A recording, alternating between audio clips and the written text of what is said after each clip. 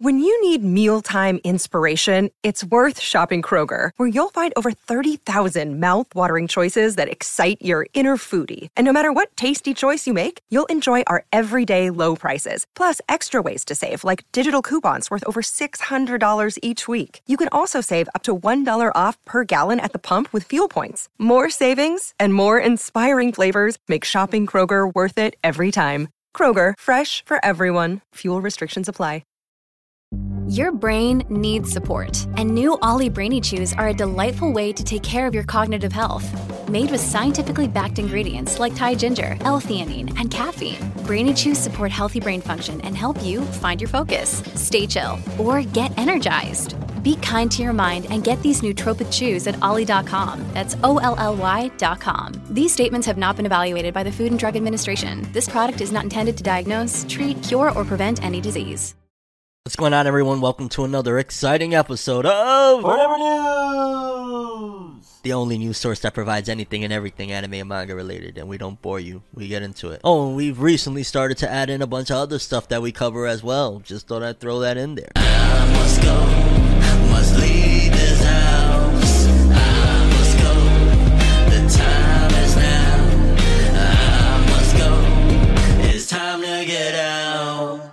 And before we get started, if you would hit that subscribe button and that bell, it helps the channel a whole lot. It helps you to get the videos quicker. It helps me to get you guys to watch quicker. All of that good stuff. So please subscribe and hit the bell. Takes a second. Thank you very much. And this time around, I figured we'd start off a little bit backwards. Let's start off with the Weekly Shonen Magazine and Weekly Shonen Jump author comments. Always a treat. And starting off with Shonen Jump, we got the new series by Tadatoshi Fujimaki, the author of Kuroko no Basket. He got a new manga in Jump. I am honored to have another series. I plan to do my best while working as if I am a newcomer. Dog, you got a legendary series, Kuroko. Relax on that. Then we got Yuto Tsukuda from Tenmaku Cinema, one of the creators of Shokugeki no Soma. They also have a new series in Jump. The pronunciation of main character Shinichi's name is like Shinuchi or Kondoru. Okay. I don't know what to say there. We got Akane Banashi's Yuki Suenaga.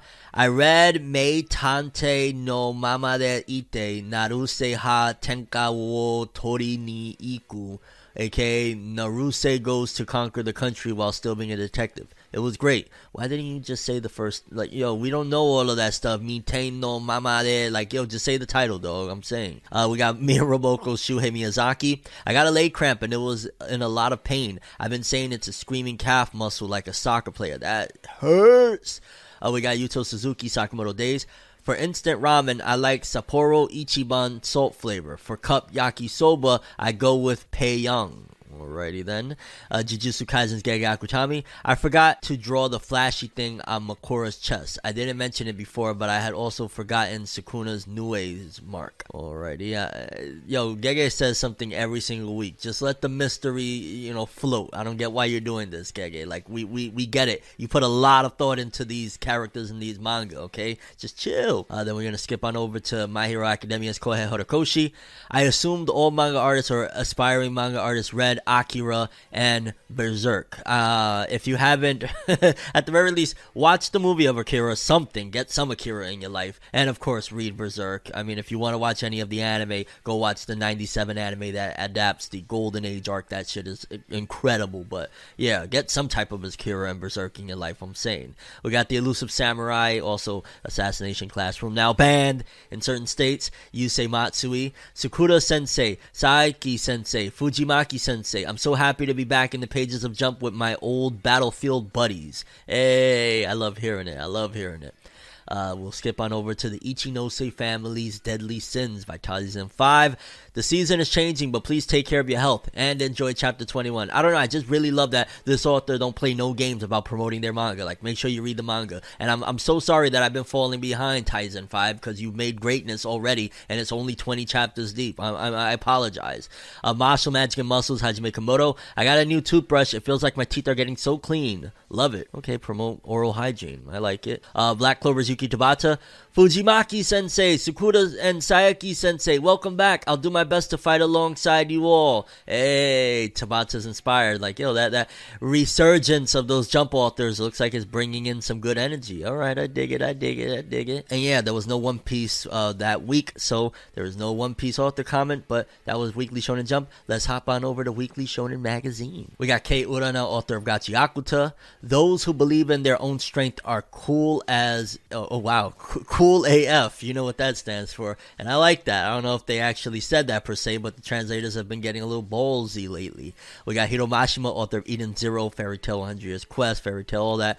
I recently got a pretty interesting offer as a manga artist, but as I don't have any time nowadays, I can't humor it. And yeah, if you've seen the last mini episode of Fornever News or the weekly episodes of Fornever News, yeah, Hiro Mashima said he got too much on his plate. He just can't accept any more work. He's doing 3 manga now, 2 weekly series, or 1 bi-weekly series, 1 weekly series, a monthly series, an original anime, a video game. He's booked. Leave him alone. Stop asking him to do things, okay? George Morikawa's Hajime no Ippo's George Morikawa. There was an ominous aura in the skies above the council. What's going on up there? What's happening? We got Yusuke Nomura, author of Blue Lock. I feel out of sorts when I'm out of Meyer biscuits. It's a snack that I can eat without ever getting tired of it. Imagine this was like a little under-the-table sponsorship deals, because I've never heard of Meyer biscuits, and I might be totally off, but that's just funny to think. Then we got Negi Haraba, author Ranger Reject. I've drawn the subject matter, so now it's time to draw the cover for volume number 10. I heard recently some backlash towards Ranger Reject. Is it true for any Ranger Reject fans out there that like the latest chapters were they bad or something? We got Nakaba Suzuki, author of Four Nights of the Apocalypse and Seven Deadly Sins. I want to make shampoo from Ranma One Half my wife. Is one of the many conversational topics that came out of a raucous conversation I had while drinking with my editors. Ah, yes, Nakaba-chan, always with the drinking. No, let me not be disrespectful with the chan, but yeah, Nakaba Suzuki, stop drinking. And we'll close it off with Yoshitoki Oima from To Your Eternity. I got to see the cherry blossoms this year. I'm so happy. I love cherry blossom trees. They are just so freaking beautiful. Shout outs to the cherry blossom trees. Love them. Let's hop on over to the top 50 best-selling manga of the week, courtesy of Jose_K. That's the vibe right now. And we got places 50 through 41 to start off with. We got Saint Seiya Next Dimension, Volume 14. I didn't know that there was a Saint Seiya manga. I ain't gonna lie, I really like Saint Seiya. I like the art style. Even though it's old school at this point to a lot of people, I rock with Saint Seiya very heavy. 3 days, 12.8K, not bad for a series from the 70s or something, or maybe 80s. It might be 70s and 80s, I don't know. Blue Lock, Volume 21, 13K, 503. Blue Lock, Volume 16, 13.1, 600K. It's nuts, Blue Lock, but it's so good. I ain't gonna lie, I just finished the first season. Blue Lock is so good. Kaiju number 8, Volume 9, 13.4. Total 417,000 sales. Hey, it's Kaylee Cuoco for Priceline. Ready to go to your happy place for a happy price? Well, why didn't you say so? Just download the Priceline app right now and save up to 60% on hotels. So whether it's Cousin Kevin's Kazoo Concert in Kansas City, go Kevin, or Becky's Bachelorette Bash in Bermuda, you never have to miss a trip ever again. So download the Priceline app today. Your savings are waiting. Go to your happy place for a happy price. Go to your happy price, Priceline. Blue Lock again, Volume 17, 15, both doing 13.4 and 13.6 apiece. Oshi no Ko, 24 days, another 13.6 this week, bringing his total to 128K, and people just do not stop talking about how incredible that anime is. I really got to get into it.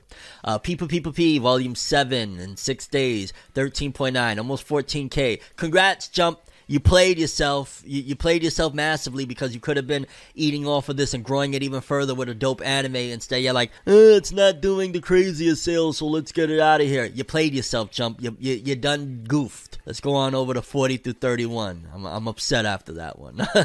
We got, once again, we got Hololive. What's Hololive? I feel like I know that series. In 6 days, 14K. We got another Blue Lock, Volume 14, 14K in a week, 643,000 total. Then we got Ron Komonohashi Detective, or Kamonohashi Ron no Kindan Suiri, which is from the author of Katekyo Hitman Reborn, their latest work, Volume 10 in 6 days, 14.1. And this isn't a side series, and I'm willing to bet a lot of this is just people being like, oh, it's a Kuromato, I'm going to read it. And I think there's an anime. Is there an anime out? Or I want to say the anime either came out or is coming out, something like that, and I'm super goofing. I should have already seen it if it is out.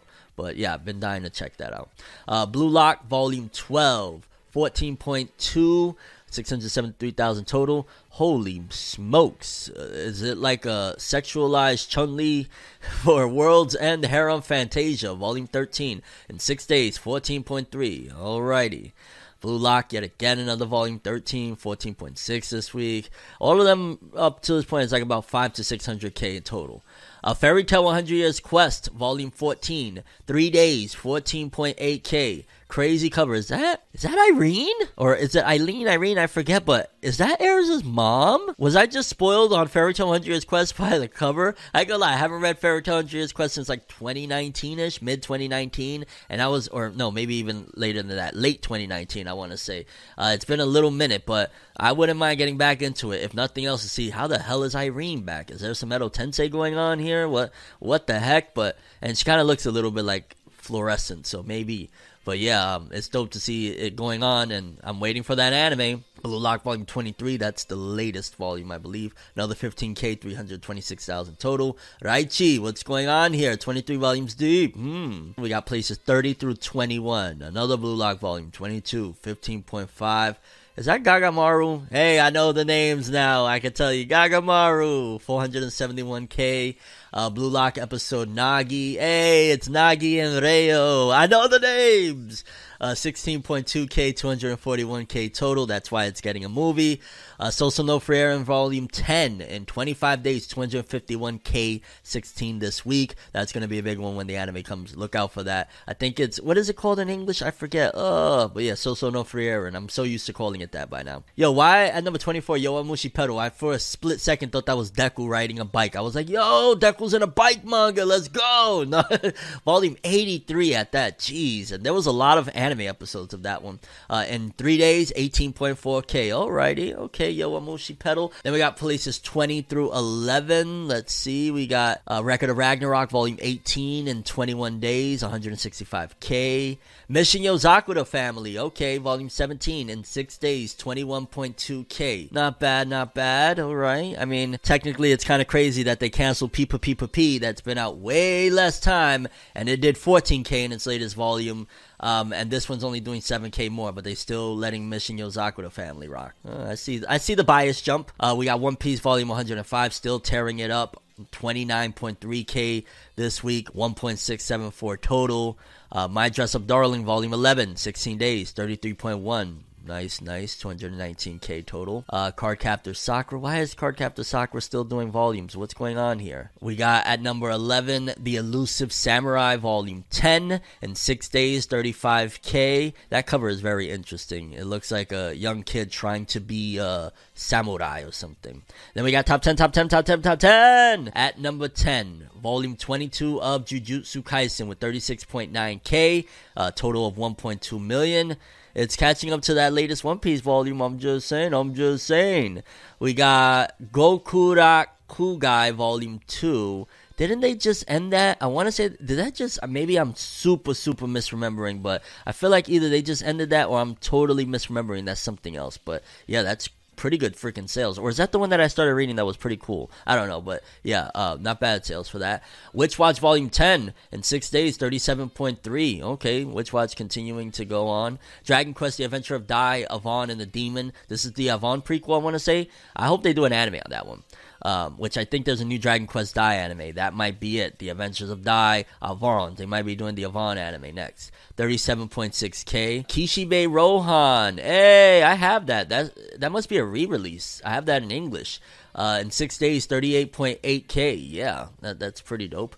Martial Magic and Muscles Volume 16. In 6 days, 48.9. I wonder if the anime, I don't think the anime did anything for it, to be honest with you. I think the last volume did just about those sales, if not maybe a slight bit more. So we'll see, I guess, in the next couple weeks if these Marshall volumes are doing anything. If not, Marshall's anime is, yeah. We got Sakamoto Days, Volume 11, 6 days, 72.6. Yeah, Sakamoto Days' fandom is not letting up. That shit is really doing numbers. I like to see it. At number 2, Chainsaw Man, Volume 14, in 6 days, 260K. That's pretty dope for Chainsaw Man. I don't know, it's fascinating how much I thought Chainsaw Man was gonna be. Like, I thought it was gonna be up there with the Jujutsu Kaisens that does damn near 1 million. You know, it does 600, 700,000, 500,000 first week. So to see that it's doing 260, maybe we overhyped it too much. It happens. Then at number 1, Spy Family 11 with, in 6 days, 661K. Bananas. Huge numbers for Spy Family still. And that's why I truly believe when that movie comes out, it's going to crush. But there you have it, people. Those were the top 50 best-selling manga of the week, courtesy of Joes_K. Moving forward, we got a couple of hiatuses on deck. For starters, it seems as though Black Clover is going into a pretty significant hiatus.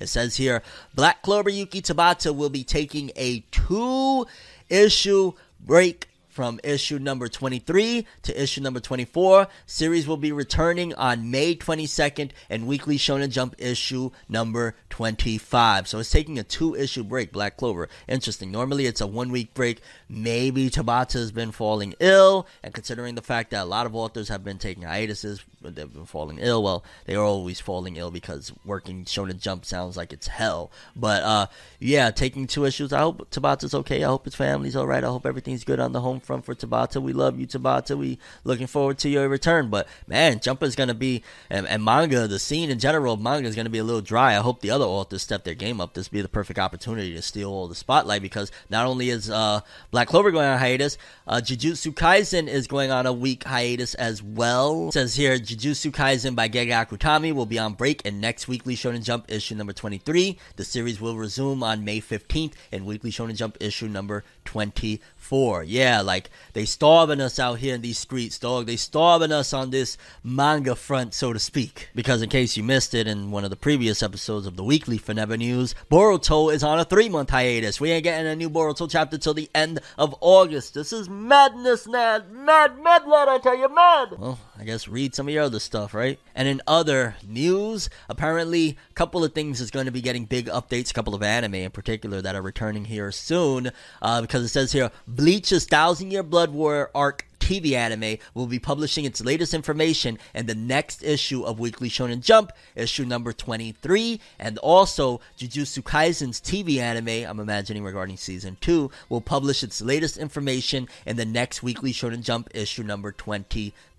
So we're going to be getting Bleach anime news and Jujutsu Kaisen anime news. Now, I ain't gonna lie, it's gonna be a very hot summer because Jujutsu Kaisen is returning in July and Bleach is returning in July as well with the next core of the 1,000-Year Blood War, and I'm gonna be with my magnifying glass to see which one is gonna get the most hype, because both of them are gonna just be, it's gonna be like the last season where it was, what was it? It was Chainsaw Man and Bleach that everybody was going nuts. Jujutsu Kaisen is a little bit more popular than Chainsaw Man. This is going to go haywire, and I'm really looking forward to it. Whatever the news and updates are, of course, you can find it here on Fornever News. Hit that subscribe button if you haven't already. Then, interestingly enough, Toei Animation recently released projections of what they feel the anime and manga market is about to start looking like globally, because they're starting to notice that sales domestically really isn't the future, and it's worldwide, overseas, the phenomenon that anime is, that is what's going to pretty much be the future of anime, because they put out this little graph here, image of the breakdown of sales, and as you can see, overseas sales in comparison to domestic is really where they're going to get their bread and butter, and overseas sales ratio is going to be increasing by like 50%. And it's incredible to see that at the end of the day, anime and manga, but in particular, of course, this is anime because it's Toei Animation, is beyond on the rise, and it's really happening globally. So what I'm saying all this to say is that not only, of course, that this is going to be, increasing the fandom worldwide, there's going to be more anime and manga fans born every day, but also I think that this is going to give international fans more of a say-so moving forward on anime and manga, because up until this point, like, even look at Shonen Jump, right? If it's not popping in in Japan, despite even if the Westerners are rocking with it, they're liking it, they're enjoying a manga, they will cancel it. Like, no, Japan ain't rocking with it. When this becomes more of a factor that they're making like 10x more money overseas and globally than they are in Japan on every front, they're going to be looking at, well, it's okay that Japan really doesn't like this, but the West really loves this. The West is really supporting this. How about we just keep it going and maybe we move it to a different magazine? So many series could have been saved. Like Yuki Tabatsu's first series, Hungry Joker, could have been saved. Samurai 8, if it was rocking in certain areas, could have saved. Although, I'll be fair that Japan and the West really wasn't rocking with it either, so maybe that one wouldn't have survived. But there's plenty of series. Hunter's Guild Red Hood 100% would have survived if it was that, you know, it was 10x more popular over here than it is in Japan. They probably would have moved it to a sister magazine or something, or Jump Plus, and boom, this is going to be massive. So even though this is a Toei graph, and this is really like about, you know, One Piece anime and things of that nature, this gives us insight into this is the future of anime, and overseas sales are climbing dramatically by like 50% already, and this is the future. Overseas sales is going to dominate, and again, give probably the consumers over here in the West more of a say-so moving forward. So look forward to that. Then, in a little bit of gaming news, I got a whole bunch of excerpts from V-Jump magazine on the upcoming Naruto gaming stuff. So they got a new Minato with the Nine Tails chakra form for Shinobi Strikers. Who's still playing Shinobi Strikers? If you're out there playing Shinobi Strikers, kudos to you, but never was my bag at all. Then they also got some, I guess you would say cutouts in particular, of Naruto Storm 4 stuff. We talked about it in a previous episode. This is, again, one of the shots of Boruto with somebody at a kunai at him, Naruto's Baryon mode that's going to be in the Storm game, Sasuke's new Hokage support mode, and that big red Susanoo in front of Boruto, which is probably going to be an insane boss battle. I hope maybe that would be dope if that was Shin Uchiha. Who knows? Maybe imagine it goes all the way into like the manga stuff. I heard it won't, but that would be fascinating if it went into the manga stuff. I'm just saying. Then another page, I believe this is for the mobile game Naruto Boruto Borutage.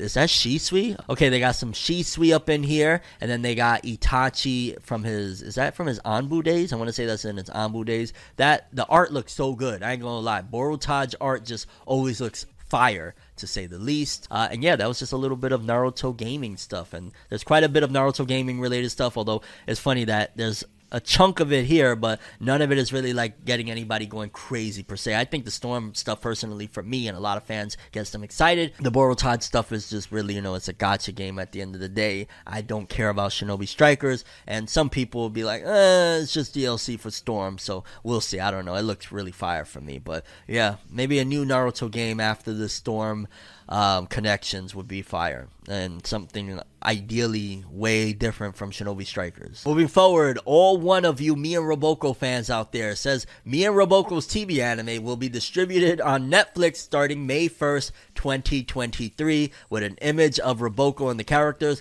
and I'll keep it all the way gully. A little birdie brought a TV screen flying into my room with the episodes of Me and Roboko on it, and I happened to just catch all of the episodes of Me and Roboko.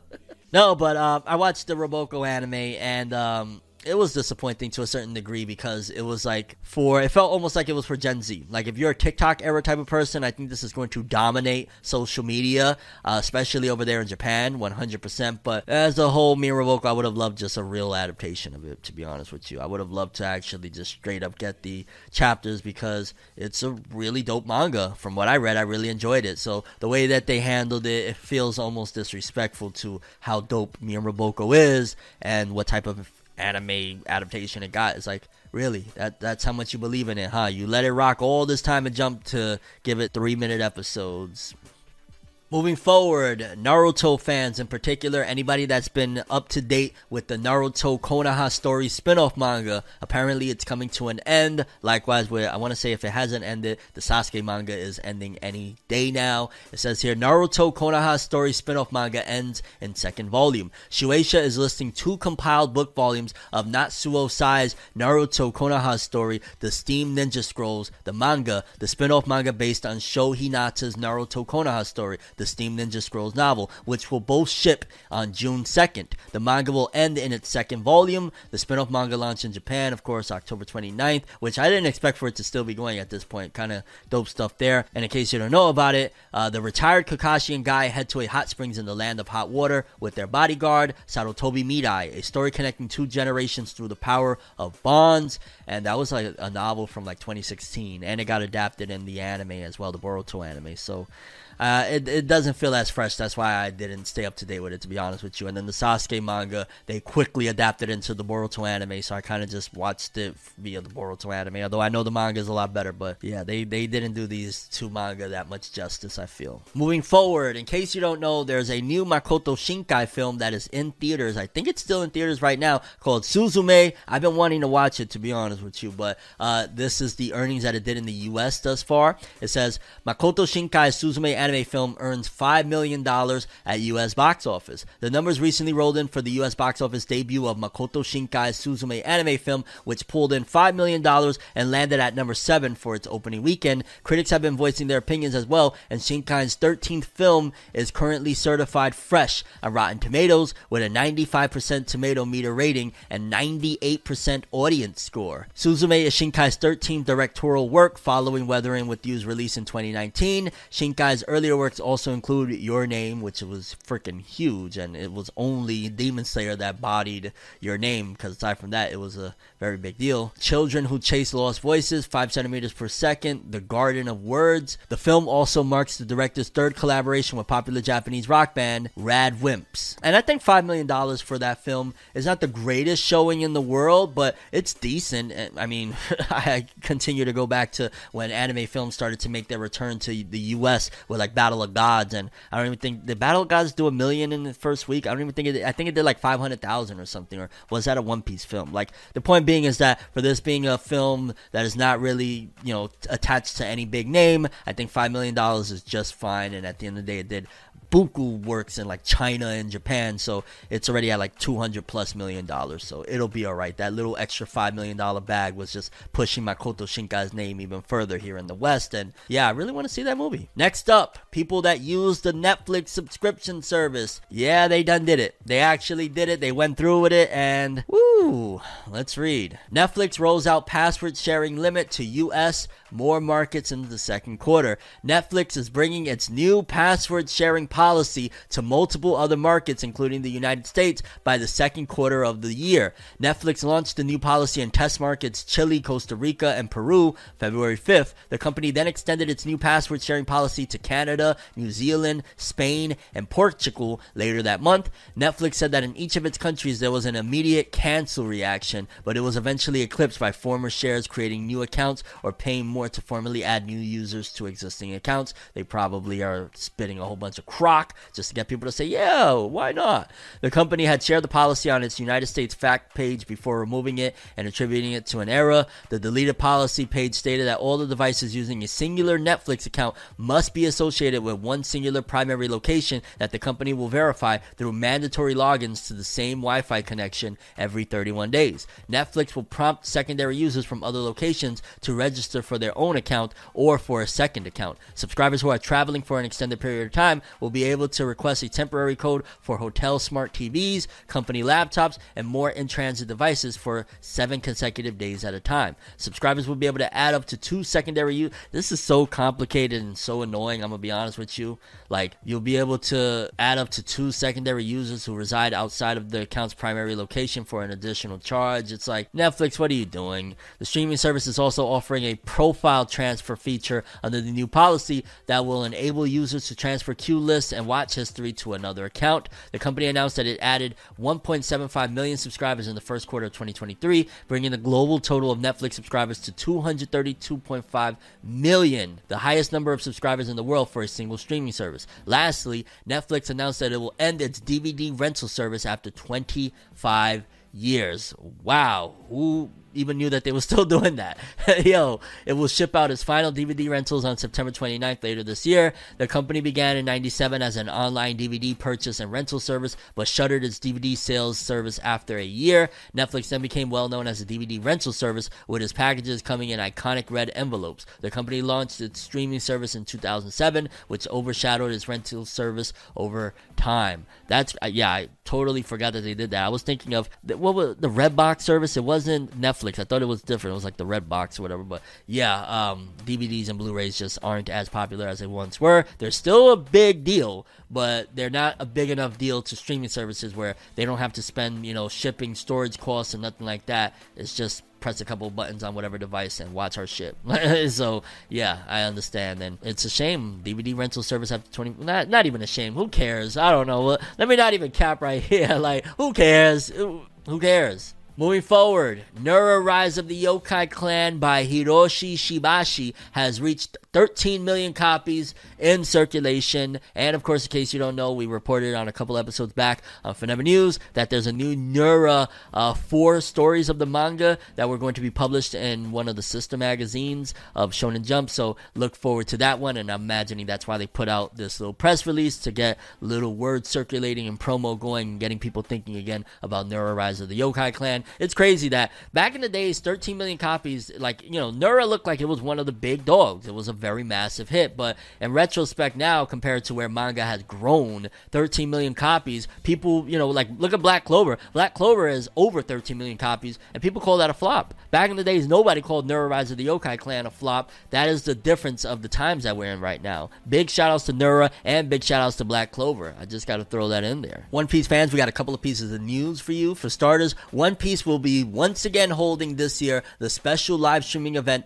One Piece Days on July 21st and 22nd. More information will be revealed soon, and I'm imagining that's probably going to be where they reveal like all of the One Piece products, like when is the next One Piece magazine incoming, what's going on with the series as a whole. I don't expect big announcements like, hey, here's the new film, considering Film Red just finished in theaters or whatnot. But yeah, that's pretty much where they just announced like a lot of the One Piece related stuff of like the different merch and things like that. So nothing huge per se will come out of it, but I'll keep you guys posted on that. Then I needed to give you guys an update on this because almost around exactly the same time that I had posted the episode of Fornever News where we was talking about the One Piece live action test screenings, that there was rumor circulating that One Piece's Netflix live action had test screenings and that they bombed horribly. Shortly around the time I posted the episode, reports came in that that was false, because yeah, a lot of people close to the scene, including content creators and all sorts of people, came out and said, no, Netflix's One Piece did not flop any test screenings despite recent reports. Fans can breathe a bit easier. Essentially, those were false reports that the One Piece live action had any test screenings of sorts, or that they bombed or anything like that, which is good. I'm glad to hear it. I mean, still, I'm going to be on my toes about this one, but I'm glad to hear it, because at the end of the day, anybody that wants this to fail or wants this to be bad, that's their problem. Like, I don't look at those people, because at the end of the day, there's no change in your mind. You want this to be bad. You want this to suck. You don't want to enjoy this. You're going in there, no matter what happens, you want it to be just bad, and you want to, write on Twitter or whatever social media platform, oh my god, they did it to One Piece, it's horrible. That's your problem. I'm going into this one, I want this to be good. I want to, at the very least, enjoy it. Same way like I somewhat enjoyed the Cowboy Bebop live action. In fact, I had a lot of fun with it up until like the last couple episodes. I'm hoping that the One Piece live action can do even better than that, and that people can actually enjoy it. So even though those false reports came in, I'm hoping that this thing turns out really good. And I'm glad that seemingly those reports were false, and a lot of people close to the scene said, no, that has not happened. And I'm looking forward to when we get a first trailer. I think that first trailer is going to set the tone of how people feel. If the reaction and the response is, oh, it's terrible, it sucks, then we'll know that, hey, they're capping on the reports being capped. But we gotta wait and see. Either way, I've heard that also shortly after posting that episode, people were saying that the person that was sharing those thoughts has been proven to be false. So I gotta do a little bit better on my due diligence regarding these stories and whatnot. But yeah, seems as though those reports were false, and we still are awaiting the first major reveal of what this thing is going to look like. I want it to be good. I know a couple people over there, it seems as though they're working very diligently, very hard, and hopefully all of those reports were false, because it'd be nice to get a good live action, especially of one of the best manga and Shonen Jump of all time, One Piece. Next up, I am really hype about this story. So y'all mostly know, in case you don't, that the Berserk series has never really had the best adaptation in the world. You know what I mean? Like the 1990, was it the early 2000s or late 90s? The animation was not the greatest in the world. The art looked good, and in general, that's my favorite adaptation. I could watch it over and over, but as a whole, it deserved a bit better. Then following that, we got the movies that had a lot of CGI that kind of messed up the tone, and then the 2016-2017 anime that was full CGI and just wasn't the best adaptation in the world. I love the story of Berserk, so I watched through it and I have a decent time with it. But as a whole, the Berserk series deserves so much better. However, it seems as though one of the executive producers of the Castlevania animated series recently was speaking about how he would remake Berserk, which is very big statements because I've heard in the past that this director or this producer has said that they wanted to do a Berserk adaptation. Let's read this. Adi Shankar, Castlevania's executive producer, discusses how he'd remake Berserk. Adi Shankar has a lot on his plate, with the executive producer of Castlevania working on animated adaptations of Captain Laserhawk, a Blood Dragon remix, Devil May Cry, and PUBG, to name a few. In the past, Shankar had stated that a dream project of his would be to adapt the dark manga series known as Berserk.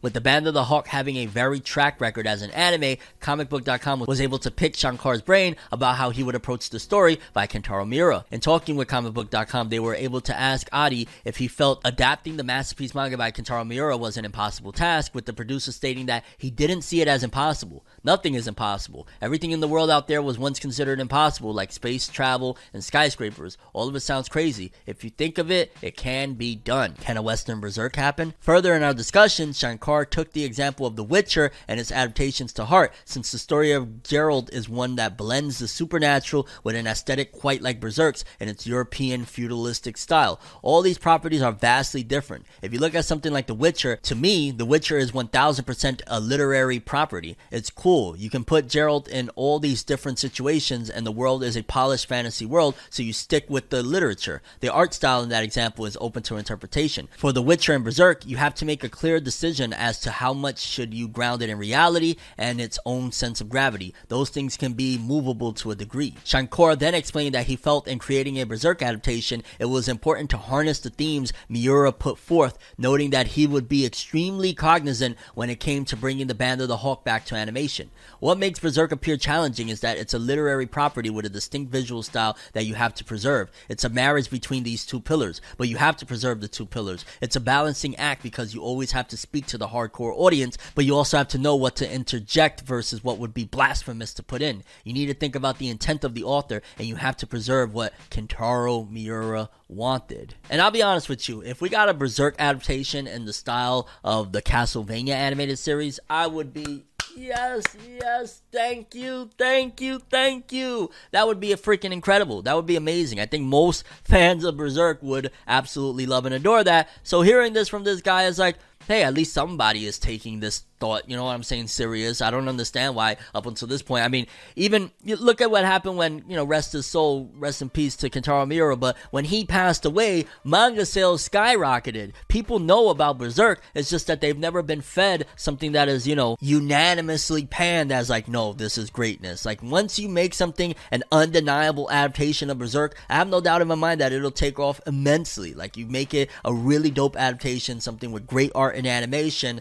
it writes itself a check, okay? Like, it writes itself because it is an incredible series, and if they do it right, it'll make them the money that they want, right? Berserk, one of the big things is that it's so dark. How do you make money out of this? Make a proper adaptation. There you go. Don't cheap out on the animation. Don't go the CGI route. Don't do anything other than make it like if you're making, a new season of something from Ufotable, and voila. And by no means does it have to be at the Ufotable or even Studio Mappa level. It could be an A1 Pictures. It could be a Studio Bones. It could be any of these other studios that make great anime. Do one for Berserk, and it seems as though this dude is at the very least taking a serious of maybe down the road. I mean, he got his hands full right now with quite a few projects, but I don't want to put it past it that this guy that is a massive fan of Berserk, maybe when Berserk is over, they'll be like, alright, It's finally over. Let's do a real adaptation of this bad boy. Let's start it from the top. I'm always down for another adaptation of the Golden Age. It's that damn good. And I guess we'll close this one off with some Walking Dead news, because I thought The Walking Dead was a done data. I think the comic had ended some time ago, and I believe the series on AMC ended. The original series ended a while ago, but it seems as though AMC is like, we need that Walking Dead money, because there are a ton of Walking Dead spin-offs incoming, one of them ending. Let's read and you guys can know everything that's happening with The Walking Dead, a franchise that I thought was over with, but they still got a lot more incoming. The Walking Dead spin-off premiere dates for Fear, Dead City, Daryl Dixon, and the Rick and Michonne. The Walking Dead ended with its Rest in Peace series finale, but the Walking Dead universe lives on. AMC Networks will expand the world of the Walker apocalypse with the 8th and final season of the original spin-off Fear the Walking Dead, before launching 3 new sequel series to the now ended flagship show following Maggie and Negan to New York City, finding Daryl Dixon marooned overseas in France and reuniting Michonne and Rick Grimes. Also on the way is a short-form series continuation of the episodic anthology series Tales of the Walking Dead. And for starters, so Fear the Walking Dead Season 8 is split into 2 6-episode parts, with Part 1 premiering May 11th on AMC Plus and May 14th at 9 p.m. on AMC. The second half of the shortened 8th and final season will later air in 2023. The 8th season of Fear begins after the conclusion of Season 7, when Morgan's and Madison's hopes to rescue Mo from Padre did not go as planned. Now Morgan, Madison, and the others they brought to the island are living under Padre's cynical rule. With our characters demoralized and dejected, the task of reigniting belief in a better world rests with the person Morgan and Madison set out to rescue in the first place, Morgan's daughter, Mo. Then, the 6-episode first season of The Walking Dead Dead City premieres Sunday, June 18th at 10 p.m. EST on AMC and AMC Plus, immediately following Fear the Walking Dead's mid-season finale. Following the series premiere, Dead City will move to its regular time slot on Sundays at 9 p.m. EST starting June 25th. Dead City follows Maggie and Negan. How did that pair come about? How? Didn't Negan bash out Glenn's brains? I think it was 1 season after that I stopped watching The Walking Dead, maybe 2 at most, but what? Traveling into a post-apocalyptic Manhattan long ago, cut off from the mainland. I ain't gonna lie, that almost sounds like a colonization type of thing. Like, he beat her baby daddy to death, and now she's with him. And maybe there's some animosity there, but this just feels wrong. The crumbling city is filled with the dead and Denises who have made New York City their own world, full of anarchy, danger, beauty, and terror. And yeah, I don't know if I'm watching that one at all. Then we also have AMC confirmed a late 2023 release window for the 6-episode first season of The Walking Dead Daryl Dixon. An exact premiere date is to be determined, but past seasons of The Walking Dead and Fear the Walking Dead have typically debuted late summer in August or early fall in October. Daryl washes ashore in France and struggles to piece together how he got there and why. The series tracks his journey across a broken but resilient France as he hopes to find a way back home. As he makes the journey through the connections he forms along the way. As he makes the journey, though, the connections he forms along the way complicate his ultimate plan. And then the last one, originally scheduled for 2023, it was delayed. The Walking Dead Rick and Michonne to 2024, a premiere date for the 6 episodes. So all of them are like 6 episodes. What the hell?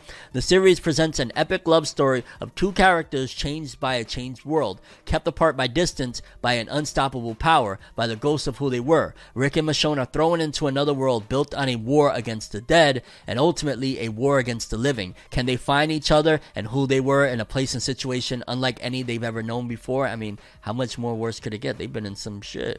Are they enemies, lovers, victims, victors? Without each other, are they even alive? Or will they find that they too are the Walking Dead? Wow, I ain't gonna lie, AMC is like, we can't let go of this show. It's funny to think about, to be honest with you. And of all of those, I ain't gonna lie, the Rick and Michonne one I'm kind of interested in. Maybe the Daryl one. I'm not watching the Maggie and Negan one. As cool as Negan was, and maybe that might be the best one, it just feels wrong. Like, Glenn is turning in his grave right now. What the hell, dog? What the hell? Let's start off with Naruto Storm Connections, because a lot of people, when the game was announced, were very disappointed in particular, because it basically seemed as though with the trailer that accompanied it, that it was going to be a collection of the Naruto Storm games, and a lot of fans was like, what is this, fam? This is not what I ordered. You know what I'm saying? This is not what the doctor ordered. And it basically seemed as though it was just going to be like 2 characters that were going to be added to the game, Ashura and Indra. And a lot of fans was like, they should have been in the game already. This is like, we don't want it. We don't care. This is like boring. It seems as though they're delivering something more to it, because with this big announcement and trailer, it seems as though Naruto's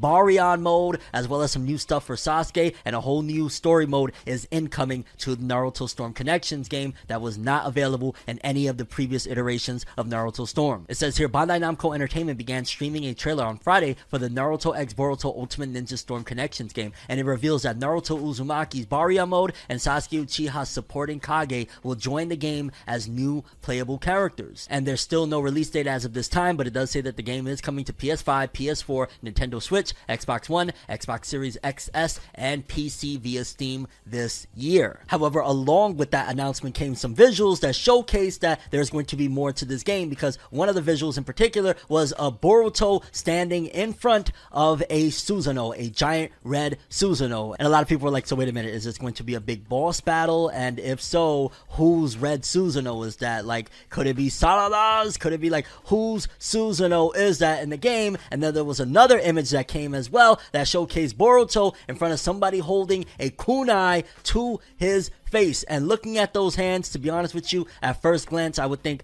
well, maybe could it be Sasuke or older Mitsuki? Like, who's there putting the kunai to our boy's neck? Not really sure, but definitely something exciting to know that there's going to be an original story mode for Naruto Storm Connections, and it's not going to just be a recycling of the same old stuff that we already played many years ago. Very hyped stuff. Looking forward to it. Naruto Storm bringing some greatness. Not to mention the new character designs for the Baryon mode and Sasuke's new support Kage mode looks pretty freaking awesome as well. And in general, it looks like it's going to be fire. Moving forward, Dragon Ball fans, especially longtime fans of the franchise in particular regarding Dragon Ball Z, might get a massive kick out of this one. Now, most people don't really pay attention to the Super Dragon Ball Heroes anime because it's mainly just short episodes that are meant to promote the Super Dragon Ball Heroes game in Japan. It's a card game, but it seems as though with this episode, at the very least, it caught a lot of people's interest, including mine, because a fan favorite returned to the series for this episode, Future Gohan. You know, the Future Gohan that was slain by the androids in Trunks' timeline,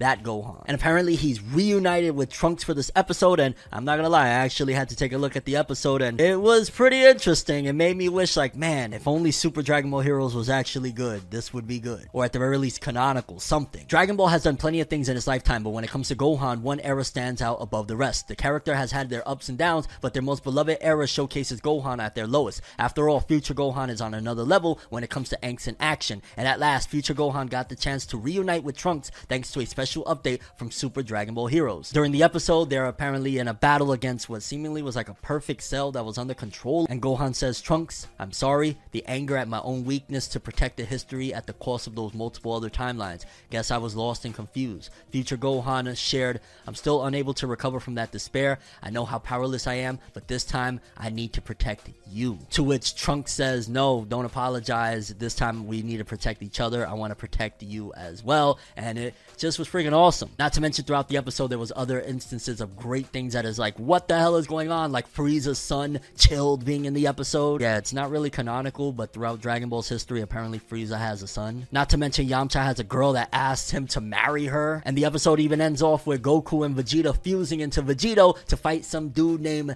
Demigra. Like, yeah, if you want to watch some epic 10 minutes of Dragon Ball animation going at it, you might want to check this one out. It's Super Dragon Ball Heroes Ultra God Mission Episode 8. It's a banger, like legit. It's really freaking awesome. So you may have heard murmurings around the interwebs regarding TikTok getting banned from here and there, or at the very least there was massive attempts to ban TikTok pretty much globally, but especially in particular in the West. They feel as though it's a danger to the children, and it seems as though one state took it all the way because TikTok is now banned in Montana? Montana lawmakers vote to completely ban TikTok in the state. Montana became the first U.S. state on Friday to pass legislation banning TikTok on all personal devices, sending a bill to Governor Greg Gianforte prohibiting TikTok from operating within state lines and barring app stores from offering TikTok for downloads. The legislation marks the furthest step yet by a state government to restrict TikTok over perceived security concerns and comes as some federal lawmakers have called for a national ban of TikTok. Lawmakers in Montana's House voted 54 to 43 to give final approval to the bill known as SB 419. Should Gianforte sign the bill, it would take effect in January, but the legislation could quickly face significant legal challenges. And this is going to get very messy because, of course, this is not only a Montana problem, this is a nationwide problem where a lot of places want to ban TikTok due to security reasons, although I will throw the argument that, it's not only TikTok that is getting everybody's data and gathering and farming everybody's whereabouts and everything about them. Like, majority of social media platforms are doing it. They're only using this as an excuse to get TikTok up out of here. And for them to just kind of be going at TikTok, basically saying like, yeah, China is the issue. It's kind of like, well, I think this goes a bit above just social media platform battles. It seems as though this is more taking TikTok into a political standpoint because of all of the rising pressures of what's going on globally. The U.S. is like, all right, TikTok, yeah, y'all with China, say less, y'all up out of here. So Montana took the first step, and I wouldn't be surprised if we start seeing more and more. I remember reading an article not that long ago that certain campuses in Florida have already banned TikTok as well. So it's only a matter of time before TikTok, if it continues on in this trajectory, is going to be up out of here permanently nationwide. So I'd say prep yourselves for it at the very least. I mean, I'm not a big TikToker. I've been more of a YouTube dude, but yeah, and my heart goes out to the content creators over there. They're the ones that I feel bad for the most because they're just trying to do what they love and make a living off of it, and it's unfortunate that they're victims to something that is a lot bigger than most of us when it comes to politics. But I guess we'll stay tuned and see what happens with TikTok. This one caught me off guard. Apparently, Netflix is in talks to remaking Squid Game, but an American remake. Like,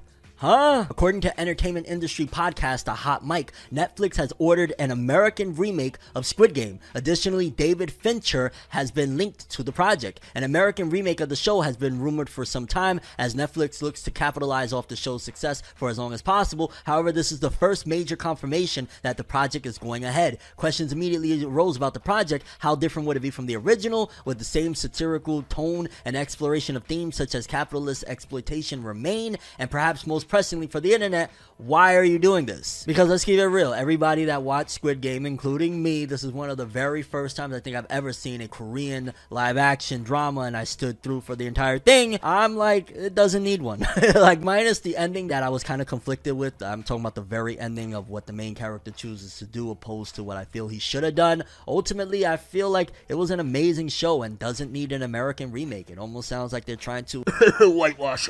I mean, adapt the materials for an American audience. Yo, what the fuck? What are you doing here? Again, it kind of feels like it's going into a more bigger aspect and a bigger problem of the political landscape of what's going on in the world. But yeah, that's a different topic altogether. Either way, it seems as though Netflix is potentially pushing forward for a Squid Games remake, American remake.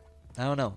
It's not needed. Why? And last story of this episode. Apparently, Shonen Jump got tired of this author having a massive amount of breaks, despite the fact that it's due to their health, and pretty much gave this series and the author the boot. The female president and new employees will be 4X in 100 days by Suzo has been officially terminated after 8 months of absence at Shonen Jump Plus's app. The editorial states the decision comes after considering the mangaka's health condition and approval. Yeah, right.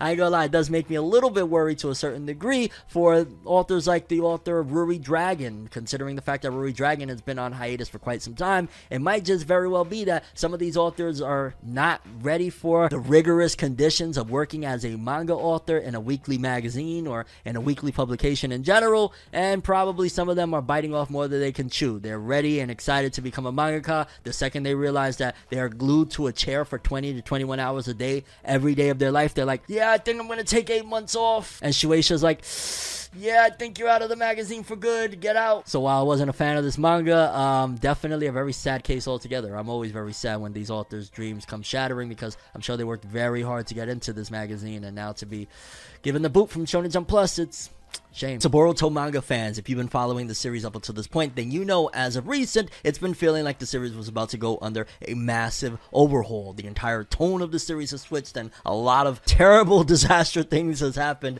to the main character Boruto himself. However, unfortunately, it seems as though the author and the creator, Masashi Kishimoto, and the artist Ikimoto are going to be pulling the rug from under us because Boruto manga is going on hiatus. It says here, Boruto manga will be going on a 3-month hiatus. The series is set to resume August 2023 with the release of V-Jump's October issue. Boruto Chapter 81 is therefore scheduled for release on August 20th, 2023. So essentially, as it stands right now, we're in April. We won't be getting another manga chapter of Boruto until basically the end of the summer. So it's going to be a Boruto-less summer, and it's very unfortunate because for starters, one of the major things is the fact that, didn't they do this last year now that I think about it? They gave us an extra month, but I want to say it was like June-ish. They took like a month or two off from the Boruto manga, and now they're doing this yet again. But also, for fans of the series, if you've been paying attention to the manga, then you know that this is going to be a grandiose return because the story has taken a massive turning point. That is,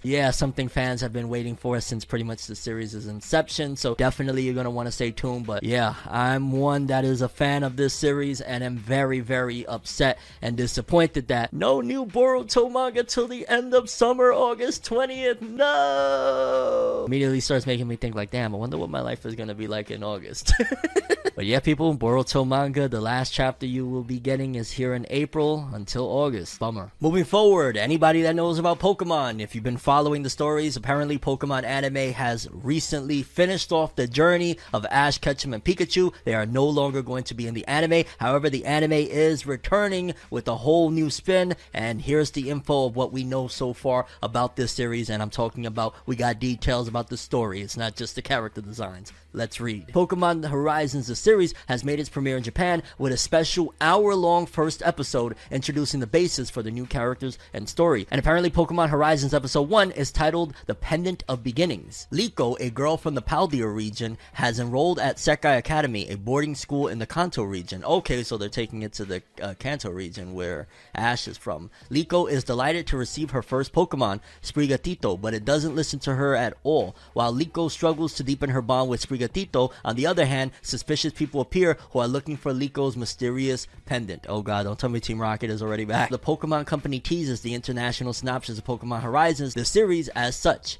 In Pokemon Horizons, the series, dual protagonist Liko, whose partner Pokemon is Sprigatito, and Roy will encounter many characters during their journey, including a group led by Freed and Captain Pikachu called the Rising Volt Tacklers. Traveling across the Pokemon world on an airship, the Rising Volt Tacklers include Orla, who enjoys mechanical and electrical work and is accompanied by her partner, Pokemon Metagross. So yeah, it definitely seems as though they're going all the way with this new one. They're not turning back. They're not looking back to Ash. And I'm interested at the very least, like I said before, to see episode 1. If I don't catch it in subtitled, I might just wait for that dub because it's Pokemon. I'm not in a rush to jump into it. I'll probably wait for the English version. But if you didn't know anything about it, now you know. Music lovers and music fans alike, I have massive news regarding the whole AI recent debacles of the world, because in case you missed it, AI has been running rampant and a lot of people have been making AI clones of different voices such as Donald Trump and a lot of musicians as well. Like, it's been absolute madness, and it's been to the point where a lot of musicians are not having it. I've seen recently a lot of people's videos have been getting removed for making AI voices of Eminem,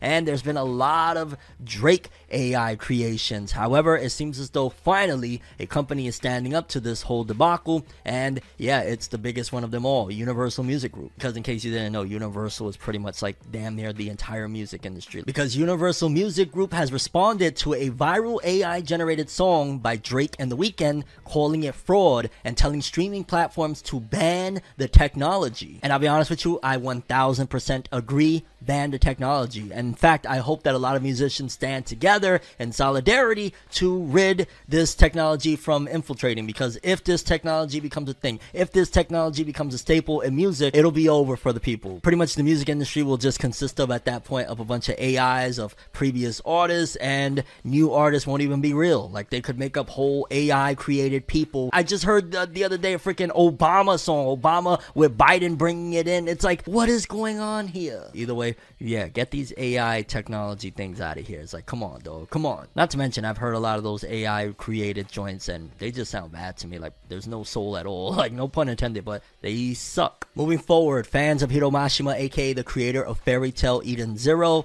the man is at it again because in a recent author comment, he said that he's working on another manga. This man doesn't stop. Is he even human? Maybe he's an AI. Let's read this. I'm working on an original anime. It's a totally new IP that's neither Fairy Tail nor Eden Zero, but after doing the planning, character design, and screenplay, I started thinking I might try doing this on my own. However, the theme is a genre I've never tried before, so it's very difficult. In my case, I think I have the image of a manga artist who draws battles in fantasy, but I started this with the idea of maybe I should try something else, and it's been one problem after another. As of now, I finished the character designs and the script for episode 1, but when I read it afterward, it wasn't interesting at all. I wound up throwing it all away, and I'm currently rewriting it from scratch. I wonder when I can announce it. On top of that, I'm also preparing for a monthly series. Oh my god, yes, there's a monthly series and the anime. When I read this article, I was like, whoa! And I think I'll be able to announce it soon. It will be a short-term limited series, but since it will be released parallel with Eden Zero and Fairy Tail, I'm already feeling motivated. I'm looking forward to what kind of story it will be after it's announced, but it's a little different from any Mashima series so far, and while it's a battle fantasy, it has a sense of ethics you don't usually find in a Mashima series. That's very interesting. And on top of that, I'm working on an original game. My god! In the past, I've made my own freeware game called Rebecca and the Mansion of Machines, but this one is a completely new IP with myself in charge of the character design and basic image of the game, the system, the scenario, and plot, while the screenplay and programming are made with a sense of, let's leave it to someone who can do this sort of thing. It looks like the genre is going to be exploration, horror, adventure. Yep, I didn't feel like I could write a horror scenario, so I thought I'd leave it to someone else, but I think it'd be nice if I could check the character's dialogue in detail and finish it with my own writing style. I have a few other projects that I can't announce yet, but either way, it's fulfilling. Folks may call me busy, but the way I see it, it's definitely busy. I don't like to sell myself as being busy, but this time, it's true. Therefore, I won't be able to accept new projects until further notice. Sorry. For a manga artist, there's nothing wrong with turning down a job request, and 1000% I agree. I mean, the man just said he's working on 3 different series, an anime original, and a video game. He's busy. Leave him alone. Stop calling his phone, okay? He'll get back to you, I don't know, next March or something like that. Leave the man alone. But big ups to Hiro Mashima, a legendary GOAT in the manga industry. Moving forward, in case you haven't been following, there was recently allegations against the actor Jonathan Majors, that later the allegations were recanted. However, this actor Jonathan Majors, again from the movie Creed 3, is seeing some massive losses because of these allegations, which is crazy and definitely a testament to how messed up society is right now, that in 2023, allegations is enough to destroy and take away a lot of things that you have going on. Because according to this, it says Jonathan Majors has been dropped from a number of projects as well as his management and publicity team. These projects include an adaptation of The Man in My Basement, an ad campaign for the Texas Rangers MLB team, a Fifth Estate Otis Redding biopic, and I'm not gonna lie, it just really is very sad to see because this man was a rising star. I just started to get aware of him recently, seeing him in photos with Michael B. Jordan and being like, oh snap, oh Creed 3, okay, like good for you, brother. And then seeing all this come out, it's allegations that were recanted, and it's just sad all around. But you know, my heart goes out to homie, and I hope things turn around. As it stands right now, man is losing a lot. Moving forward, fans of Sonic, in particular the Sonic films that have been coming out over the last few years, it seems as though the Knuckles spinoff, that to be honest with you I forgot was even a thing, is coming full force and is currently in full development. The cinematic world of Sonic the Hedgehog continues to expand as production began today on the television spinoff focused on Knuckles, the explosive character voiced by Idris Elba. Shout out to Idris Elba, love to hear it.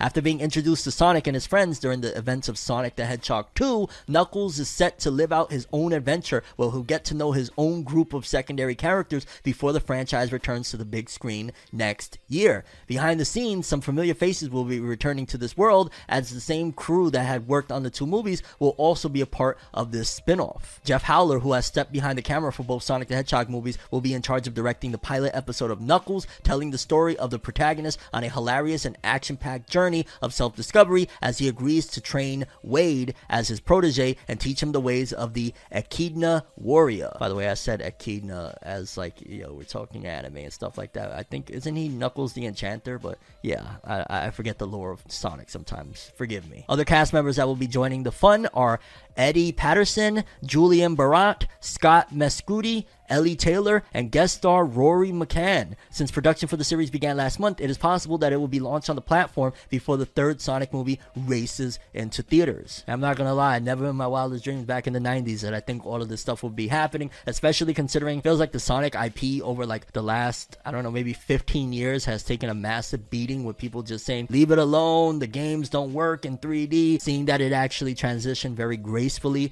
to the film screen, you know, to movies and whatnot, I love to see it because I thought that Sonic was going to go a certain way of like being forgotten, and Sonic is really, really awesome and really dope. So to see that it's making waves and doing some really good stuff and it's successful in general in movies and now this spin-off series, I'm here for it. Let's go Knuckles. Terraform Mars fans, I got a quick update for you. Terraform Mars artist Tachibana Kenichi is asking the readers to wait just a little bit longer for its return, according to next issue of Weekly Young Jump. And I'd imagine, considering this manga has been on hiatus for, I don't even know, it's been years upon years, the fact that he's saying just wait a little bit longer with an update like that means either he just got the green light or in general he is in the process of bringing it back, and we'll see what happens. But either way, Terraform Mars is returning. Who knows, maybe it'll return with a new adaptation. It's been quite some time since the last one. I wouldn't mind it. And to close this one off, there's definitely something very interesting regarding the author of Beelzebub, Ryuhei Tamura. Now, you probably, if you've been following the long form episodes of Fornever News, know that he has a new manga and a new Shonen Jump magazine that is an educational magazine, and it's about like Egypt and all sorts of really interesting stuff, but it was mainly geared towards younger readership. However, I did not know that Ryuhei Tamura has another manga that is debuting, getting on his Hiromashima grind, so to speak, in a whole different magazine. It says here, Beelzebub author Ryuhei Tamura launches new sci-fi manga Cosmos, and I'm not gonna lie, the art very interesting. Definitely looks a little bit Chainsaw Man inspired, I'm not gonna lie. The girl in particular in the front looks like a more serious power. Ryuhei Tamura, the author best known for the Beelzebub manga, has launched a new manga in the May issue of Sunday GX in the sci-fi high school drama Cosmos. This new series marks the first published non-educational series for Tamura since Hard-Boiled Cop and Dolphin, which was serialized in Weekly Shonen Jump from 2020 till 2021. Tamura currently has another series underway in Secret Pyramid, Pyramid no Himitsu, as part of the Bentame Jump educational manga anthology. The story is described as such. Cosmos is a sci-fi drama featuring Kaede Mizumori, a high school student who can also see through people's lies and lives a quiet life so as not to stand out. But when he meets a mysterious girl in Rin Homura, he and his life begin to change by becoming an insurance investigator dedicated to tracking down aliens. It's extremely interesting that Sunday GX is a Shogakukan magazine, and everything Ryuhei Tamura has done up until this point, even the upcoming Pyramid manga that he's working on, has been with Shueisha. Fascinating. Yeah, people, those are all the stories we have for today's episode. Thanks for watching. I'm Fornever World, and as always, people, have an awesome day. And remember the golden rule! Anime and manga for life, boy! Have an awesome day. Peace, and you guys just watched another episode of Fornever News! Have an awesome day. Subscribe and hit that bell to get more. Yeah! I have a dream, alone in my room as I sit with the tea. Couldn't possibly think what I often see, and you don't even know how I often blink. Lights be flashing and looking at me, such a odd unique, yet I'm so unique and you're looking at me. If the walls could talk, they would probably read Bleach, and I'd probably say, bitch, get the fuck off me.